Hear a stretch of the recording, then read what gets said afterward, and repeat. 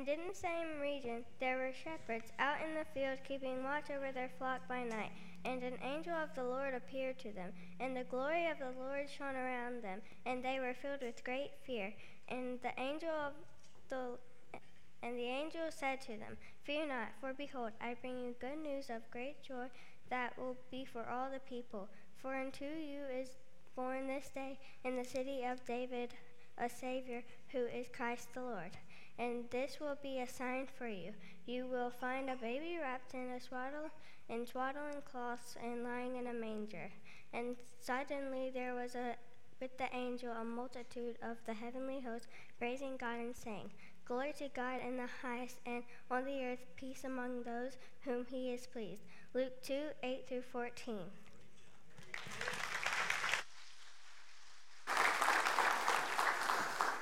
That's the meaning of Christmas, Charlie Brown. Thank you, Sailor.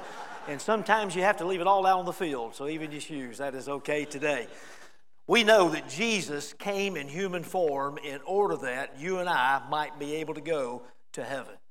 Several years ago, the President of the United States was coming through Birmingham. This is back when both my daughters were living in Birmingham.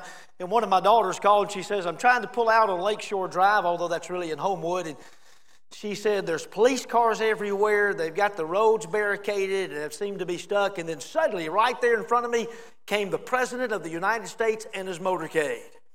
Well, in contrast to that, my other daughter texted me and she said, I'm on Lakeshore Drive. A few blocks away, they've got the roads blocked and it's barricaded. I can't get out. I think I'll go into Walmart till it's all over. Don't miss the significance of the coming of the Christ child this year. You're poised. You're right in the place that you need to be in order that you might be able to see and experience more of him than ever before. For a few moments today, I want you to don't want you to necessarily think about your reaction, but I want you to think about the mind of Christ as he passed from heaven to earth. We know that God is three in one. We know that he is the Father, Son, and the Holy Spirit. Jesus, the Son of God, is eternal. He has always existed. John 1 tells us that he is God in the flesh. Jesus created all things. He created men and women. He created us in the image of God. He created us with the ability to choose. Although, beginning with Adam and Eve, all have sinned and fallen short of God's glory. But through Jesus, there was a plan. And just at the perfect time in human history, Jesus left the throne room of heaven to be born of a virgin in Bethlehem. Humble beginnings in an animal shelter. He lived for 30 years in virtual obscurity. When he began his ministry at the age of 30, he never sought the limelight. Often with no place to lie his head, he sometimes sought to get away from the crowds, and on occasion gave them reason to run in the other direction, and oftentimes they did just that. When he did finally present himself, there was no motorcade, there was no police escort or secret service. He came riding on the coat of a donkey. As the song says, we can only imagine what heaven is like. But Jesus knew, and still he left the grandeur and the glory and the perfection of heaven to come to this imperfect, sinful world because he loved you and me. You know that song, Lord, I lift your name on high. He came from heaven to earth, from earth to the cross to the grave, from the grave to the sky. I've often wondered which was the greater sacrifice. Was it to come from heaven to earth, or was it to go from earth to the cross? But each were a demonstration of his love. Jesus, the Savior, he came and he became a servant for you and me. Philippians chapter 2 and verse 7 says this. It says, but he, being Jesus, he emptied himself by taking the form of a servant, being born in the likeness of men. While Jesus was on earth, he was 100% God, at the same time 100% man. He voluntarily set aside some of the privileges that he had, such as heavenly riches. While on earth, particularly during his 3-year ministry, he was poor. He owned very little. On one occasion, Jesus said, foxes have holes, birds have nests, but the Son of Man has no place to lay his head. On one occasion, Jesus and the disciples did not have the money in order to pay the temple tax. So Jesus sent one of the disciples to go and catch a fish. And there was a coin inside the fish's mouth. He also gave away independent authority. As an example to us, he submitted to the authority of the Heavenly Father and the leading of the Holy Spirit. We find Jesus spending early morning quiet moments with the Heavenly Father. Jesus said, I seek not my own will, but the will of the Father who hath sent me. And also Jesus set aside glory and honor. Jesus chose to lay aside his own glory for a time so that he might become a servant on earth, a servant of man. All of creation and all of the heavenly host exists for the sole purpose of bringing glory to the Savior, the Lord Jesus Christ. Jesus set that glory aside. In fact, in the King James version of the verse we read in Philippians chapter 4 and verse 7, it says, he became a bondservant, the lowest of all servants of a household. Jesus was a servant of people. From the time that his mother said to him, Jesus, we've run out of wine at the wedding, to the time that Peter's mother-in-law was sick and Jairus, his daughter, was dead and Bartimaeus was blind. He touched lepers, talked and lifted up women, revealed to them some of the secrets of the kingdom. He touched and blessed children.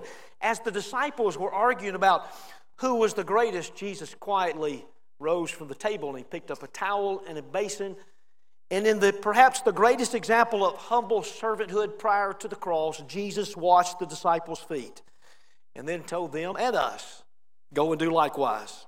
He was the example for us.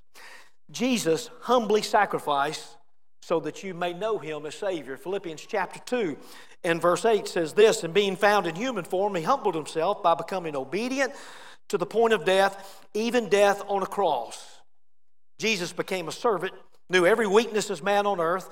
His divinity is reflected in the virgin birth and the fact that he never sinned, and in the fact that he is the only hope for a sin-infected world. Only Jesus could offer the hope of salvation and pay the price for us for our sins. In the movie The Passion, Hollywood was able to display the possible physical pain that Jesus may have endured by going to the cross for us, but what it could never do, it could never illustrate for us, was the judgment of the sins of the world, the judgment that came upon him for our sins that was placed on his shoulders. But this was done so that you and I might know him as Lord and Savior. Jesus died for all, but only those who come to him in faith receive the forgiveness of sin, receive Jesus in their heart, and have a home that will be prepared in heaven. The good news is that while it is only for those who call upon him in faith, it is for everyone who will call upon him who will be saved. We're to partake of the Lord's Supper today. And as we do, we'll remember the body and the blood of Jesus that was sacrificed for us. And in so doing, we proclaim his death until he comes. Scripturally, communion is for baptized believers. In other words, it is for those who have gone public with their faith, identified themselves with Jesus as a follower, disciple of his. Today, if you're here today and you've not yet identified with Jesus as your Savior and Lord today, you're going to have opportunity even today to ask Christ to forgive you your sins and ask Christ to come in. We welcome you to partake of the Lord's Supper today of a way of publicly saying that yes, that you are a follower of Jesus and you're part of the family of God, because this is a family meal we partake in. And we invite you to join us today as we celebrate the Lord's Supper in a few moments. But begin to prepare your hearts now for the partaking of the supper today. And while we proclaim the Lord's death, we know that's not the end of the story. We find in Philippians chapter 2, verses 9 through 11, it says, therefore God has highly exalted him and bestowed upon him the name that is above every name, so that the name of Jesus every knee should bow in heaven and on earth and under the earth, and every tongue confess that Jesus Christ is Lord, to the glory of God the Father. All creation was meant to praise the name of Jesus and give him glory. Only mankind was given the choice, but even then that choice will be limited.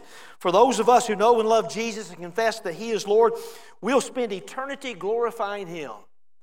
For those who do not accept him on earth, they will one day be face to face with the truth, and they will bow before the throne of Jesus in the judgment seat of Christ and confess that Jesus truly is Lord, but it will be too late. Verses 9 through 11 of Philippians chapter 2 are a hymn of celebration and a solemn warning. Let it be said today that all in the sound of the hearing of God's word have celebrated today, or you have been invited to the table today by placing your faith in Jesus. Make today certainly a day of celebration for you. Well, what name is it that is above every name, as Paul proclaimed in Philippians chapter 2? Paul wrote, it is at the name of Jesus that every knee will bow and every tongue confess. Jesus was the name that was given to Mary and to Joseph, to the name the newborn king. Revelation chapter 3 and verse 12, Jesus said to those who are victorious, meaning to all true believers, he says this, I will also write on them my new name. So there is a name yet to be revealed to us about Jesus, perhaps that's superior to any so far. Evangelist Billy Sunday said that he has 256 biblical names for Jesus. But maybe the name that is above all names is the name of Exalted One. Even though it's a verb in Philippians chapter 2 and verse 9, it's the only time that this word is used in the Bible. In the Greek, it is the word huperoupso. It means super exalted. Boy, it sounds like a super word, doesn't it? I actually think that the name of Jesus, all the names of Jesus, are above every name, and all are worthy of worship. Names like the Alpha and the Omega, like the bright morning star, like Christ the Anointed One, like the door, like the everlasting Father, the one who's faithful and true, God Almighty, Horn of Salvation, Emmanuel, Jesus the Savior, King of Kings, Lamb of God, Messiah, the Nazarene, only begotten Son, the one who is the Prince of Peace, quencher of our thirst, the one who is the rock, the one who is my shepherd and son of the living God, the one who is the truth, unmerited favor, the vine, the root, and the branch, the one who is the Word, the Exalted One, Yahweh, and Zion's precious cornerstone. Jesus paid the ultimate price on our behalf and deserves our praise and acknowledgement. And yet, with all of these names and understanding who Jesus is, we're just scraping the surface. But Jesus, the Exalted One, has been high and lifted up. He's worthy of all praise, glory, and honor. Every so often, someone will leave a Christmas gift in my office. And if it's a wrapped Christmas gift and I see it before Kelly does, I'll come and I'll put it under the tree until Christmas Day. If she sees it first, she will unwrap it.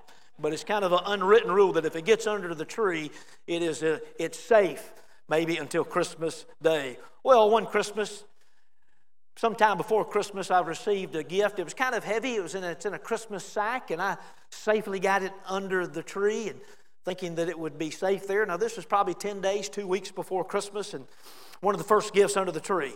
But when the day came and we unwrapped the gift, I cannot tell you my disappointment to find a large, beautiful, fully cooked Boston butt, now too OD to eat. Now, those of you that share my affinity for barbecue probably understand my disappointment here. Now, if I get a Christmas gift, I'll still stick it under the tree, but I think it may be too hazardous to consume later. I'll no longer put it off. One day it will be too late for many. If you're not called upon Jesus for salvation, don't wait any longer. Is it already too late? No, not for you. Not if you're here today, you're hearing God's word proclaimed, you're a breathing individual today. It is not too late for you. You can call upon Jesus. And if you've already called upon Jesus, don't wait too late. Don't wait too late to exalt His name, to call upon Him and worship Him, proclaim His name, and live for Him every day. He is worthy. Let's bow together for prayer. Gracious Heavenly Father, we come and we thank You for this time of worship, that we can come on this Christmas Eve. All we're reminded of the gift of the Christ child who came as the greatest gift of all so that we might be able to have life and eternal life. So we come giving You praise, honor, and glory today. We come and we want to exalt the name of Jesus. We pray, Father, for all those who've come into Your house today. We pray about our relationship with the Lord Jesus Christ. We pray that it may grow ever stronger. We pray for those who have not started that relationship. May today be the day that they start that relationship. We pray for our relationships with one another. May we grow in our love for one another. May we grow in our love for You as we continue to give You praise. It's in the precious name of the Lord Jesus we pray. Amen.